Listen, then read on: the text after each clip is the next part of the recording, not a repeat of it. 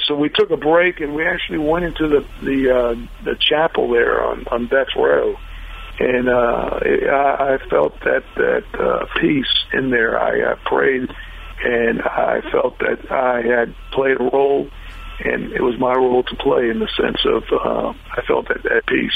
That was retired prosecutor Bernie De La Rionda, describing his feelings as he waited for the prosecution of Mark Asay, the first of 31 murder defendants he successfully obtained death sentences for during his career. The story behind that murder case is coming up on Sun Crime State. I'm Tony Holt, crime reporter for the Daytona Beach News-Journal. Welcome to Sun Crime State, a weekly podcast that takes an in-depth look at Florida's biggest crime stories of the past and present.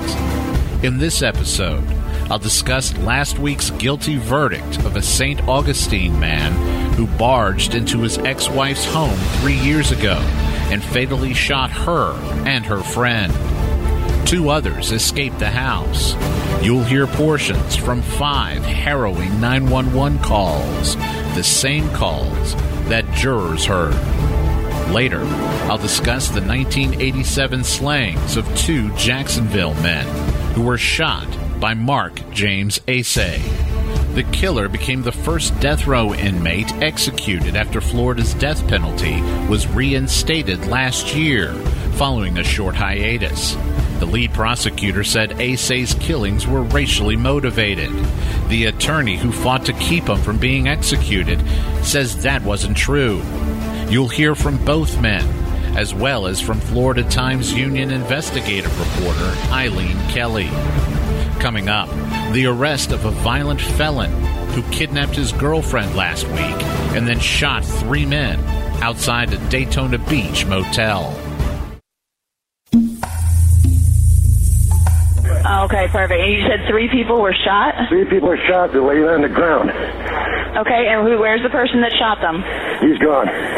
He left in a car. Okay, where did he go? I don't know. He's in a car. Okay. And it was a male? Yes. Okay, what type of vehicle did he leave in? I don't know. I was inside. Okay. Hurry up. These guys are dying. Okay, yeah, I have that call up right now. All right, and so those 3 men, do you know where they're shot?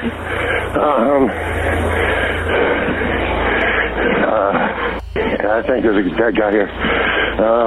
That was Dwayne Urban, owner and operator of the Sun Plaza Motel on US 1 in Daytona Beach. He was awake watching television around 2:15 a.m. Thursday when a major commotion took place outside his door. He remained inside and watched everything unfold on his security monitor. Once the gunman left, he called 911. Police said Marcus Pinckney pulled into the motel parking lot with murder on his mind. He opened fire on 3 men, 57-year-old Tracy Height, 22-year-old Trevon Height, and 56-year-old Robert Singleton. Tracy and Trevon Height were father and son. The elder Height died at the scene. Trevon Height and Singleton were rushed to the hospital, and doctors were able to save them. A police report stated that Trevon Height was shot in the neck and shoulder. Urban told me Singleton was shot once in the buttocks and once more in his foot. Tracy Height, according to reports, was shot in the face at close range.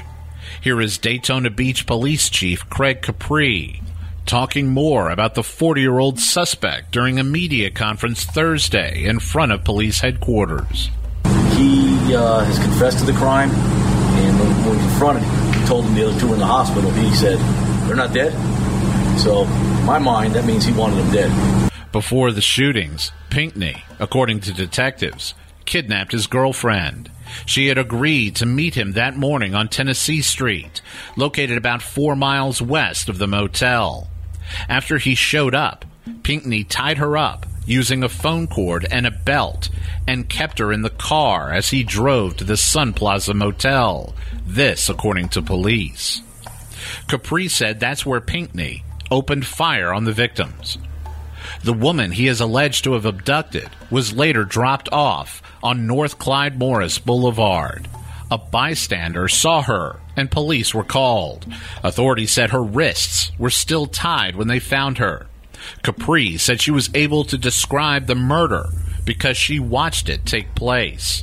Here again is Capri discussing the kidnapping and the subsequent abduction of the suspect. He had, earlier this evening, to go back, he had kidnapped his girlfriend and was holding her against her will. And we knew he had a history of violence and was unstable.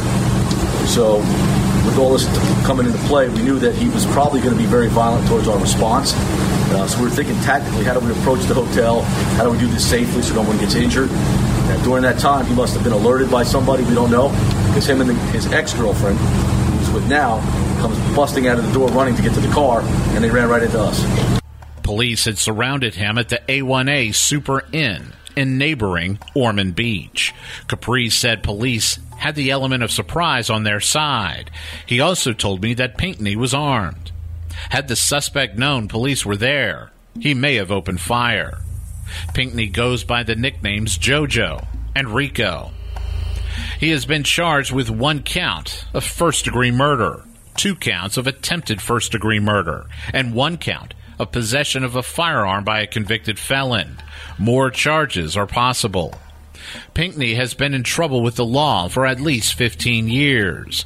He was charged in 2004 with attempted murder, but pleaded guilty to a lesser charge of aggravated battery and served almost a decade in prison. In that case, he fired 3 rounds from a 12-gauge shotgun at another man, striking him in the head and neck. The victim told police the shooting was done in retaliation after he had confronted Pinckney over some vulgar statements he had made to the victim's girlfriend. After his release from prison in 2015, Pinckney was arrested on an armed robbery charge. A rape allegation also was leveled against him, but he was not prosecuted in either of those cases. Dwayne Urban, the motel owner who called 911, provided the News Journal with access to the muted security video that captured the shooting. A white Mazda, suspected of being driven by Pinckney, peeled into the motel parking lot around 2:15 a.m. The video shows Trevin Height walking to the car. Then he puts his hands up and walked backward. He kept his hands up for a few seconds before wandering over toward the driver's side near where his father was standing. The video also captured Singleton standing nearby. He was closest to the motel.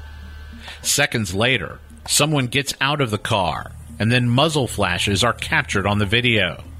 The man opens fire on both Tracy and Trevin Height. Then the gunman walks towards Singleton, who is in a defensive stance.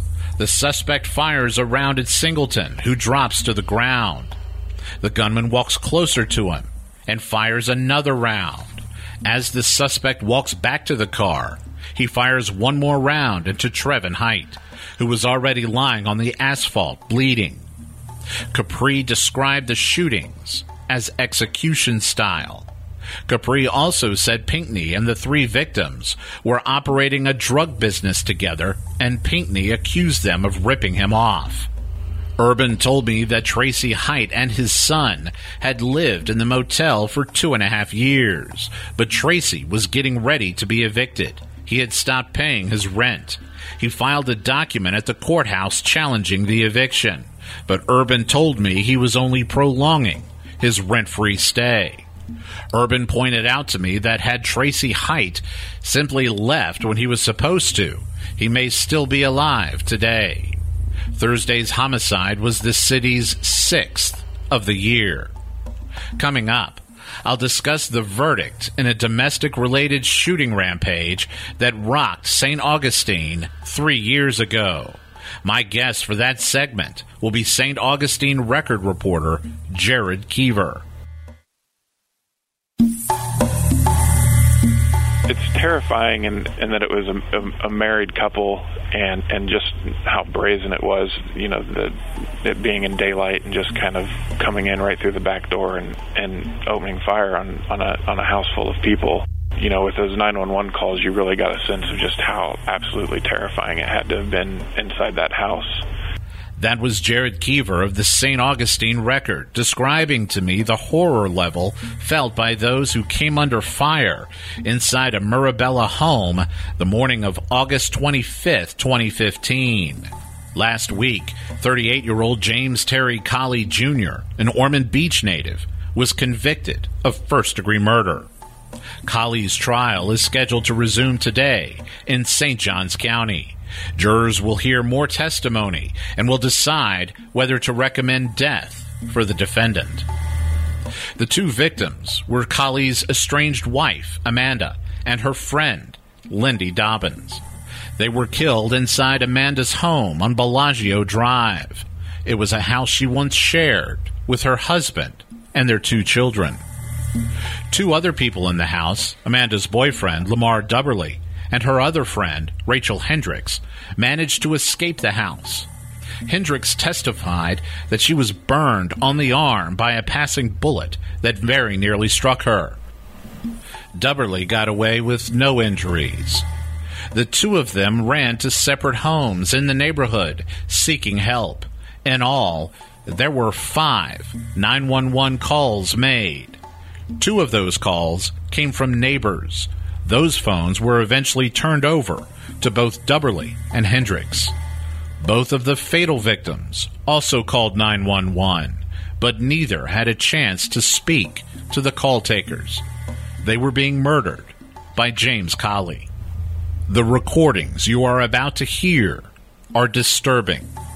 The first 911 recording I'm about to play for you is from Amanda. You can hear her tell her estranged husband, who was alleged to have wanted to kill Dubberly, that Dubberly was not there. Then you hear Amanda tell her husband in a panicked voice to put down his gun. Then the shots ring out. After a pause, you hear another scream, and then more shots. Down over there. No, he's not in there. Please stop.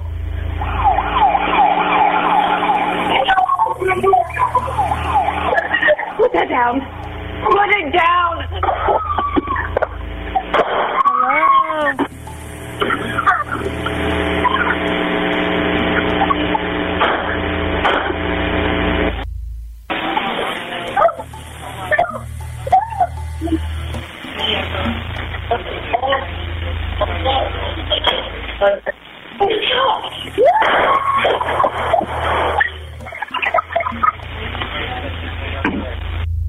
In another call, you hear Lindy Dobbins screeching into the phone.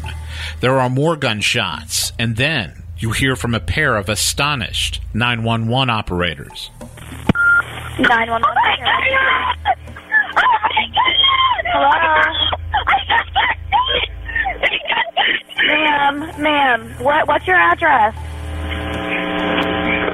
Ma'am? Hello? Hello? Hello? Did you hear what she said, Esso? No, I didn't. She was screaming bloody murder. Is that gunfire? Oh my God. Esso. Go ahead. She just said on the other line, somebody said put it down. It was the same area. Okay. Rachel Hendricks was inside a closet hiding with Lindy. Just a few feet away from her, on the other side of the door, she heard Colley shoot Amanda. At one point, Colley pushed past Hendricks and made a beeline toward Lindy, who was curled up in a ball hiding beside a dresser. That's when Hendricks made her move. While on the stand, Hendricks told jurors that she slipped around the door and bolted out of the house. While she was getting away, she heard Lindy scream and then heard another gunshot. She ran to a neighbor's house down the street. She was led inside, and she hid inside a closet there while the neighbor called 911. 911, What's the address? Emergency. Yes, ma'am. I've got a lady that just came over to my house reporting a shooting. Okay. Where did the shooting occur at, sir? Ma'am, what is the address? A lady said a bunch of people have been shot. She is saying that there was somebody shot? Yes, ma'am. How about the suspects? Do we know if there's any? We're trying, sir, but we need to know more information for the officers responding. Who did the shooting, and are they still there? Do you know who did the shooting? Are they still there? James Colley. James Colley. And he's still there? Yes, he's still there, and he has a gun. Hendricks was the last of Amanda's friends to show up at her house that morning. She and Dubberly and Lindy Dobbins had come over to support Amanda after she had realized her house had been burglarized the night before.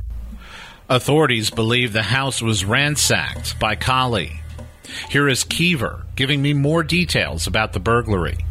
Night before the shootings happened, he had broken into the house seeking confirmation that she was having an affair, and he got that confirmation. He found some searches on her computer that were indicative of an affair, and also found some sex toys at the house. That the prosecution contended enraged him. The following morning, Amanda was in court for an injunction hearing. She had filed one against her estranged husband. He had a court hearing that morning, the morning of August 27th, 2015.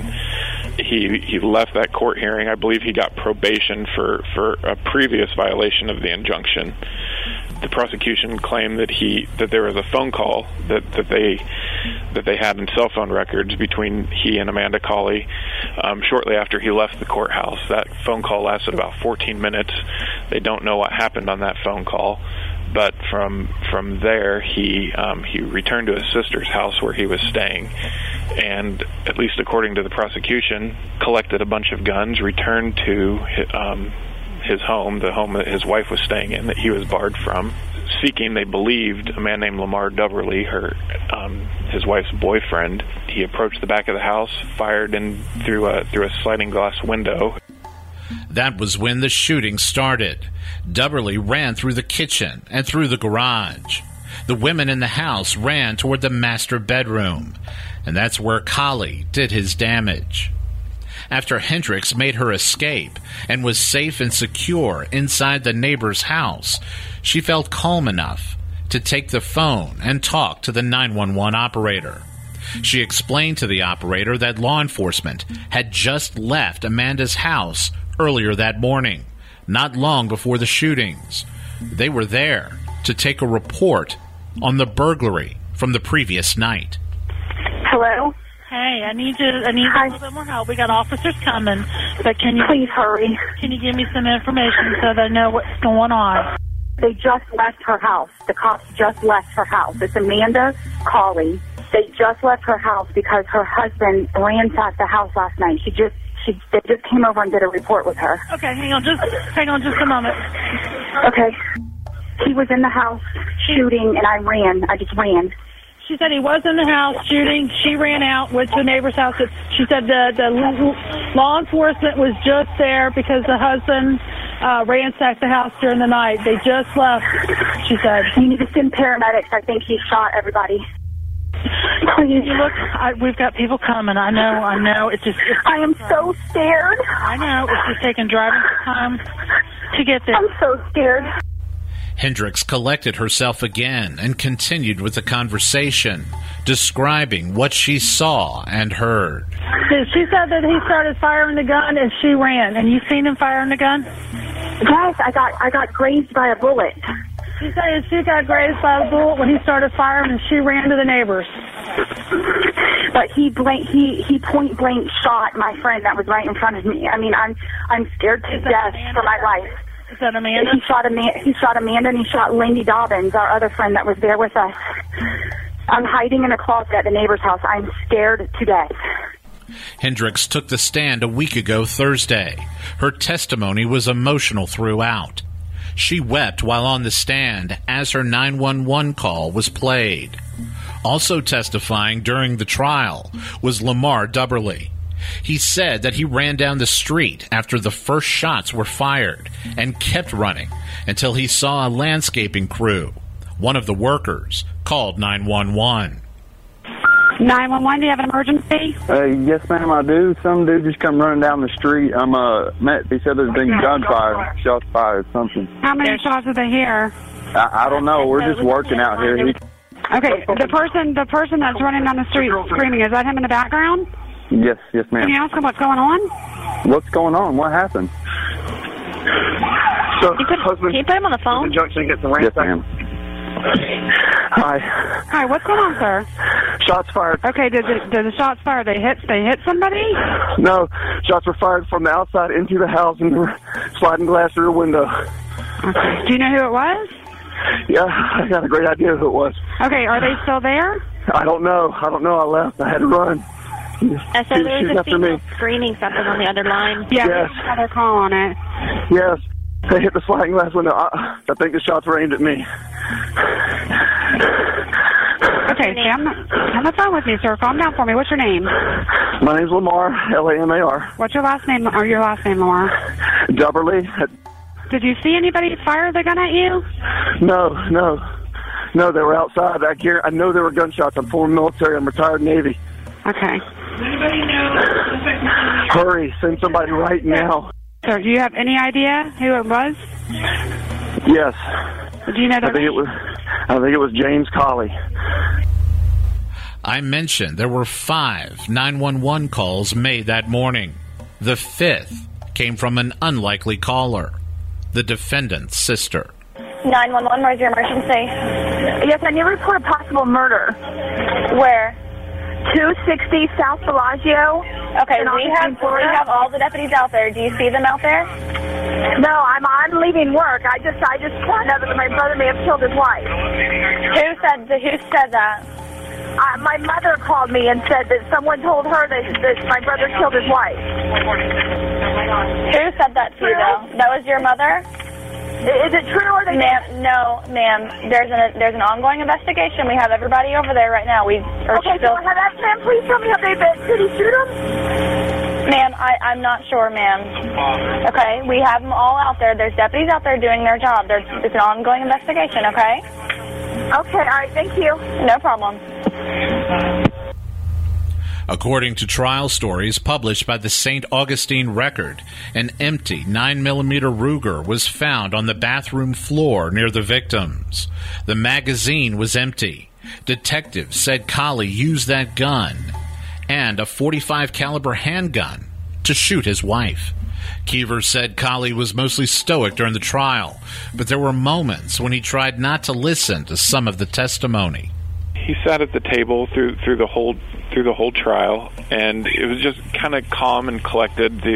I did note the day the medical examiner testified, he spent that entire testimony, which was almost an hour and a half, well over an hour. He spent the entire testimony with his head down because they had autopsy photos up on the television screens in the courtroom. He kept his head down the entire time, and at times even kept his hand over his ears so as to not to listen to it. I glanced at him a few times also during closing arguments, and he also kept his hand over his ears for portions of that as well.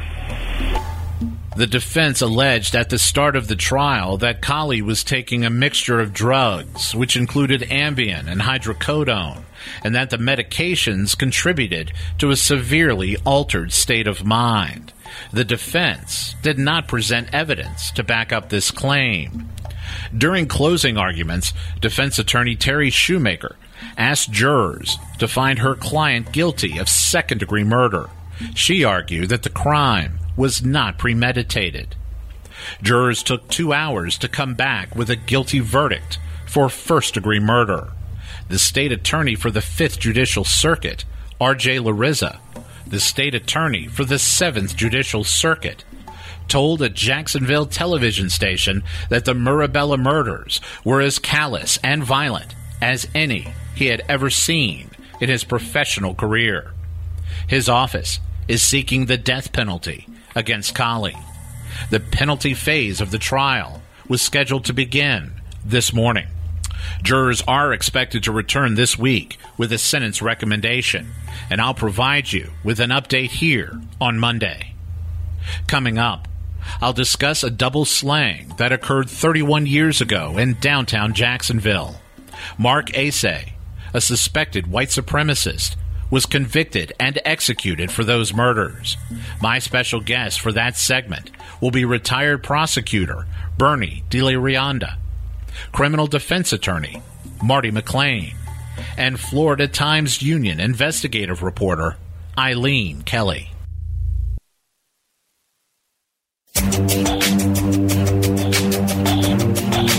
I actually went to death row and watched the execution of Mark Asay.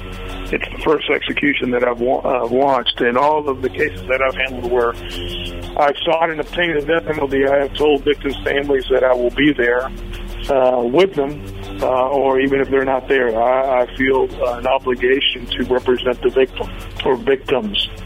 And I've always felt also that somebody who seeks a death penalty should go there and be present, to see it. That was Bernie Rionda, who served 3.5 decades as a prosecutor with the state attorney's office in the 4th Judicial Circuit. During his decorated career, he tried 97 homicide cases. Of those 97, according to the Florida Times-Union, 44 were death penalty cases. That means 45% of his homicide cases involved him trying to convince a panel of jurors to recommend death for someone. He swayed 31 of those 44 juries. Perhaps the most famous case he prosecuted was one he lost. He was co-counsel with Angela Corey in the 2013 trial for George Zimmerman, who was charged in the death of Trayvon Martin. Zimmerman was acquitted. Bernie told the media that it was only the second murder trial in which he didn't attain a guilty verdict. The first man Bernie won a death penalty sentence for was Mark James Asay. Asay also became the first man Bernie ever watched get executed. On July 18th, 1987, a time when Whitney Houston was atop the album chart and Revenge of the Nerds 2 was the #1 movie in America, Mark Asay was out drinking with his brother, Robbie, and his friend, Bubba McQuinn. Asay had a lot to drink the night before and into the morning. At one point, he and the others decided they wanted a prostitute. They knew exactly where to go. Here is Times-Union reporter Eileen Kelley talking about what Asay did that morning. He was a young man. They were looking for trouble, basically. He was out with a brother and his friend, and they were drinking and, boozing it up and looking for sex. And his brother, it turned out, was actually friends with a black man by the name of Robert Lee Booker. He was friendly with them. And Robert Booker, came over to talk to them. And apparently it irritated the hell out of Mark. Mark, who had swastika tattoos, white power written on his arms, SWP, Supreme White Power, on his arms as well, used a racial slur and shot Mr. Booker in the gut. And then Mr. Booker goes racing off. He's trying to seek shelter, and he died beside a house in this neighborhood outside of downtown Jacksonville. And then the three guys went on their way. Here is Bernie giving more details on what took place in Jacksonville that morning, recalling what he can from a trial he prosecuted as far back as 1988. They drove around a part of Jacksonville, was referred to Springfield area, looking for a prostitute. Robbie actually came into contact with our first victim and was talking to him. And when Mark Asay and Bubba pulled up in their truck, Robbie was actually talking to the first person, inquiring about whether, where a prostitute could be or where they could find some women to have sex. Mark Asay got mad, went up to the truck where his brother Robbie was, and started pointing the finger at our first victim, Booker, made some comments about some racial epithets, including the N-word and other stuff, and basically pulled out his gun and shot Booker. Booker was so severely injured, he didn't go far, but Robbie Asay decided he would split. Booker was shot in the side and took off running, and ironically, we found his body. He ran maybe a block or two, and we found him later that day. He had crawled under a house. And so then what happened is Robbie, Mark Asay's brother, took off and went home and told his wife. He washed off the car because there may have been some blood or something to indicate, where Booker was shot. And so he washed his car and told his wife, if anybody asks, I've been home the whole time. Bubba McClain and Mark Asay decided to stick around. Bubba was spooked at what he had just seen. He made sure to keep his friend calm. He continued driving the downtown area, looking for a prostitute. Mark Asay got in the bed of his pickup truck. Bubba was driving it, and they drove off. Bubba started asking him, why he did that, why he shot this guy. Booker, our first victim, hadn't done anything. I mean, there was no disagreement, no argument. He was just trying to, talking to Robbie. Mark Asay made comments to Bubba about, well, you've got to show, and again, using racial epithet, you got to show them who's boss. Kept making some other comments like that. And then I think even Bubba asked him something like, are you, why did you shoot him or something? And he goes, oh, I just scared him, not a big deal type thing. Even though Robert Lee Booker had just been shot and was bleeding out under a house somewhere in the vicinity, Asay and McClain kept looking. The latter found a streetwalker he had recognized. Unfortunately for that prostitute, Asay was still amped up and still armed with a gun. It wasn't that far. I think maybe within a radius of maybe 8, 10, 12 blocks, they stumbled upon victim number 2, who was Robert McDowell. Victim number 2 was dressed as a woman. Actually, Bubba recognized her as Renee, and apparently Bubba had sex with victim number 2 before. And so they pulled over. There was some discussion about the sex. Victim number 2, McDowell, used to get in the trunk with them. Something about, he didn't want to do two. He was going to only have sex with one of them at a time. They went around the corner. Mark Asay got mad grabbed McDowell and just started shooting him. I mean, he pulled his gun out, and I think he shot him 5, 6 times. He shot him numerous times, and then even on the ground, I think he shot him again. According to trial evidence, McDowell was shot 6 times. The state said 3 of those shots could have been the fatal shot. Asay reportedly told McClain after the McDowell shooting that the cross-dressing prostitute had actually cheated him out of $10 during a previous encounter. He swore to himself that he would get even. Asay, based on how everything came to light quickly during the investigation, wasn't all that tight-lipped. They then later either that day or the next day drove some friend or cousins or somebody's house. There was 2 brothers or 2 cousins that overheard Mark Asay make comments about, what he did in terms of the shooting, etc. I think there was some comments by Asay about either for sex or he recognized them or something like that, or he had ripped him off on a drug deal, meaning McDowell, victim number 2, but he definitely shot him and finished him off. One of the statements Asay gave to a friend was that he intended to abduct, rape, and kill McDowell, but McDowell refused to get into the truck. As it turned out, Asay decided simply to kill him in the middle of the street. After Asay was arrested and put in jail, he continued to talk to fellow inmates. All those incriminating statements were used against him at his trial in the fall of 1988. Jurors voted 9-3 to recommend death. Back then, Florida jurors only had to have a majority vote to recommend a death sentence. The U.S. Supreme Court changed that rule, and Asay's attorney tried to have it retroactively apply to Asay's sentence, but those efforts fell short. At the time of his conviction, Asay was 24 years old. He had already served prison time in Texas, so he was a hardened criminal already. Even still, it appeared he was going to die, a very young man. He was still relatively young when he died. He was 53, but he'd wait almost 30 years after his conviction before being executed.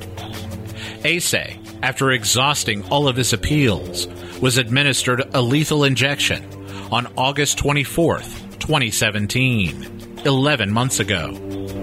Asay had white supremacist tattoos. In the end, it was believed that Asay killed Booker because the victim was black. The state also argued that McDowell, who was Caucasian, pretending to be a Latin woman, also was killed because Asay believed he was a light-skinned black woman. A year before Asay was executed, the case was picked up by South Florida attorney Martin McClain, who is an expert in capital murder cases. He had little time to prepare. Asay's execution countdown was already ticking. Not only that, but McClain didn't have everything he needed. He told me that the files had been kept for years by a federal defense attorney who badly overlooked the importance of proper record keeping. She wasn't just disorganized, McClain told me. She was negligent. I was also hamstrung by the fact that the files I got delivered to me were useless. She delivered them. She had somebody deliver them in a rainstorm. They were already moldy and insect-filled and pretty much illegible because they'd been outdoors. And so I had not been on the case before. I didn't know the case. I had to start from scratch. After he was able to dig in, McClain was incensed over the insistence that the second victim, Robert McDowell, was black. The Florida Supreme Court, shortly before Asay's execution, actually ruled that part of the state's argument was wrong. And then finally, 10 days before the execution, the Florida Supreme Court, in an opinion, says, oops, sorry, we had the race of one of the victims wrong, ignoring that that was the argument for the motive as to why these murders happened and why they were aggravated and why there should be a death sentence. There is another component to this. Asay never denied killing McDowell. He claimed it wasn't premeditated, but he did admit to fatally shooting him. He said he did so during a mental breakdown. But as far as the shooting of Booker, Asay had always maintained his innocence, at least to the court, to the media, and to his attorneys. Here again is Eileen Kelley. Throughout the appeals process, Mark has never admitted to killing Mr. Booker, the black man, but he did admit to killing Robert McDowell, the white person, and that's important because, you know, racist motivation can help prove that a murder is cruel, calculated, premeditated, and worthy of execution. McClain told me the state's case against Asay wasn't as airtight as it wanted people to believe. He told me that originally the two shooting deaths were being investigated separately. A ballistics expert with the state intervened at the time and surmised that the bullets used in the deaths of both men came from the same gun. Once that connection was made, a person of interest, someone other than Asay, who was being investigated in connection to Booker's murder, no longer held the interest of investigators. All of their focus centered on Asay, and the investigation took on new life and a new shape after that. That's what McClain told me. He also pointed out that the gun used to kill McDowell and or Booker was never found. The bullets were all that the investigators had. McClain also insisted that the ballistics evidence the state relied on back then for a conviction wouldn't be reliable enough today. It wouldn't even be allowed to go before the jury. Asay himself made the same claims during his last TV interview before his execution, which he gave to a Jacksonville news station. McClain is known to advocate hard for his clients, and here he is explaining why Asay sported so many white supremacy-themed tattoos. Mark Asay had been in prison in Texas.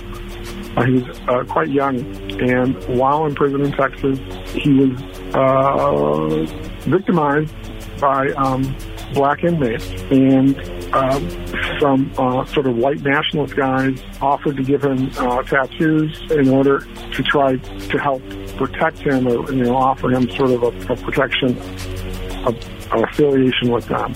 I really can't imagine what life in prison was like in Texas back in the mid-'80s when he was there.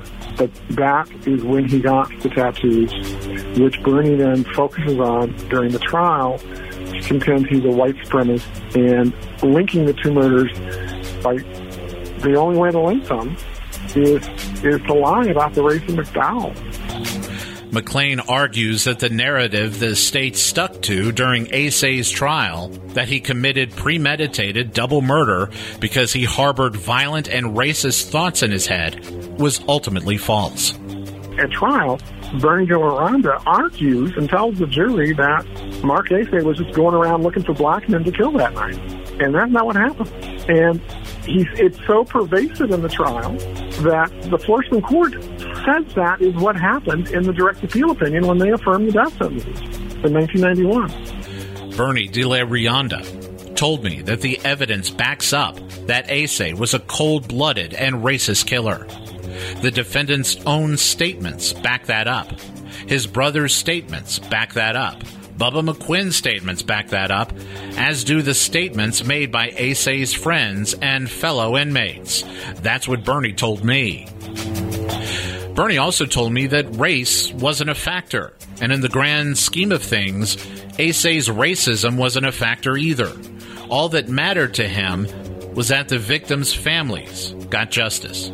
Some people have said, or there was a comment that even maybe by the court or somebody, that he would have been, Mark Asay would have been the first person to kill somebody who was black, I guess, who got the death penalty and actually was executed. And that's what I recall being said. I don't know. I don't know what the statistics are or not. I don't worry about that. I worry about making sure that victims' life matter, and especially the family members of the innocent victims. Both of these individuals in Mark Asay's case were innocent victims. A week or so before Asay's execution, Eileen Kelley landed an interview with Booker's brother and son. The three of them had a deep conversation. I sat down with Mr. Booker's son and his brother, and we chatted about racism in America, particularly the brother who was a couple years older. He's, I think, 70 years old now. He talked about what it was like in North Florida and Georgia, growing up as a black man trying to find work. His son was a little shocked that Vittorio, he's I think about 45, and he was telling me that he couldn't believe in the 80s that this had happened. He had heard all the stories of the Deep South, from Reconstruction through the 60s, but he couldn't believe that his father was killed, that people still thought like that. He was 15 when his dad was killed.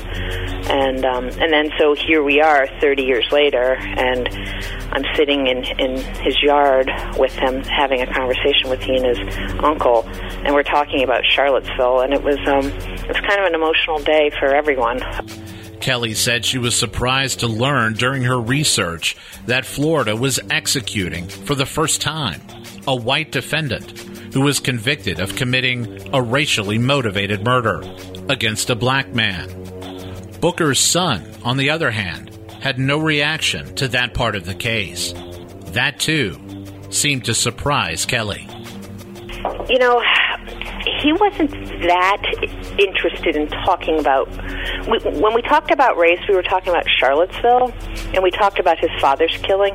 But when I brought up the notion of, were you aware that your father's killer will be the first white man to die at the hands of the state before killing a black person, he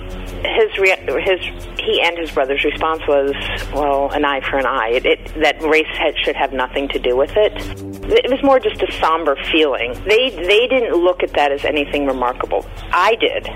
I found that remarkable. Of all the people that the state has executed, that this was the very first time, because, you know, as you know, lawyers have argued for decades that the death penalty is applied unfairly, and that it's mostly given out to black defendants. And it was just, I was just surprised. I mean, nothing should surprise me in Florida. I've done quite a few tours as a journalist here, but I was kind of taken back and went and checked the facts again and again, you know, the figures, and like, wow, I had no idea. I remember his son really didn't want to talk about race with that. You know, he wanted justice to be served, and in his mind, executing a person, you know, that would be justice. Thank you for listening. If you want to hear more in-depth journalism from Eileen Kelley of the Times-Union, I would urge you to check out her 5-part serial podcast, Have You Seen Kamaya? It's available on iTunes, Google Play, and other podcast apps. The first 2 episodes are already available. Episode 3 will be available Tuesday. Kelley's podcast takes you deep into the July 10th, 1998 abduction of Kamaya Mobley, who was abducted mere hours after she was born. Daughter and mother wouldn't be reunited for another 20 years after investigators finally got a break. The Kamaya Mobley kidnapping case was profiled on this podcast in episode 42. The segment features an interview with Kelley. I encourage you to check out Kelley's podcast. The title again is Have You Seen Kamaya? It's terrific. Tune in next Monday for the next episode of Sun Crime State, when I will profile the 1983 abduction of 2 teenage girls in Vero Beach. The kidnapping was committed by confessed serial killer David Allen Gore, who wound up killing one of the girls after she tried to escape. A witness saw him run down the street naked, chase down the girl, and shoot her in the head. The second victim was tied up inside Gore's parents' house when the shooting took place. Authorities showed up, arrested Gore, and saved the other girl. Please join me next week for that episode.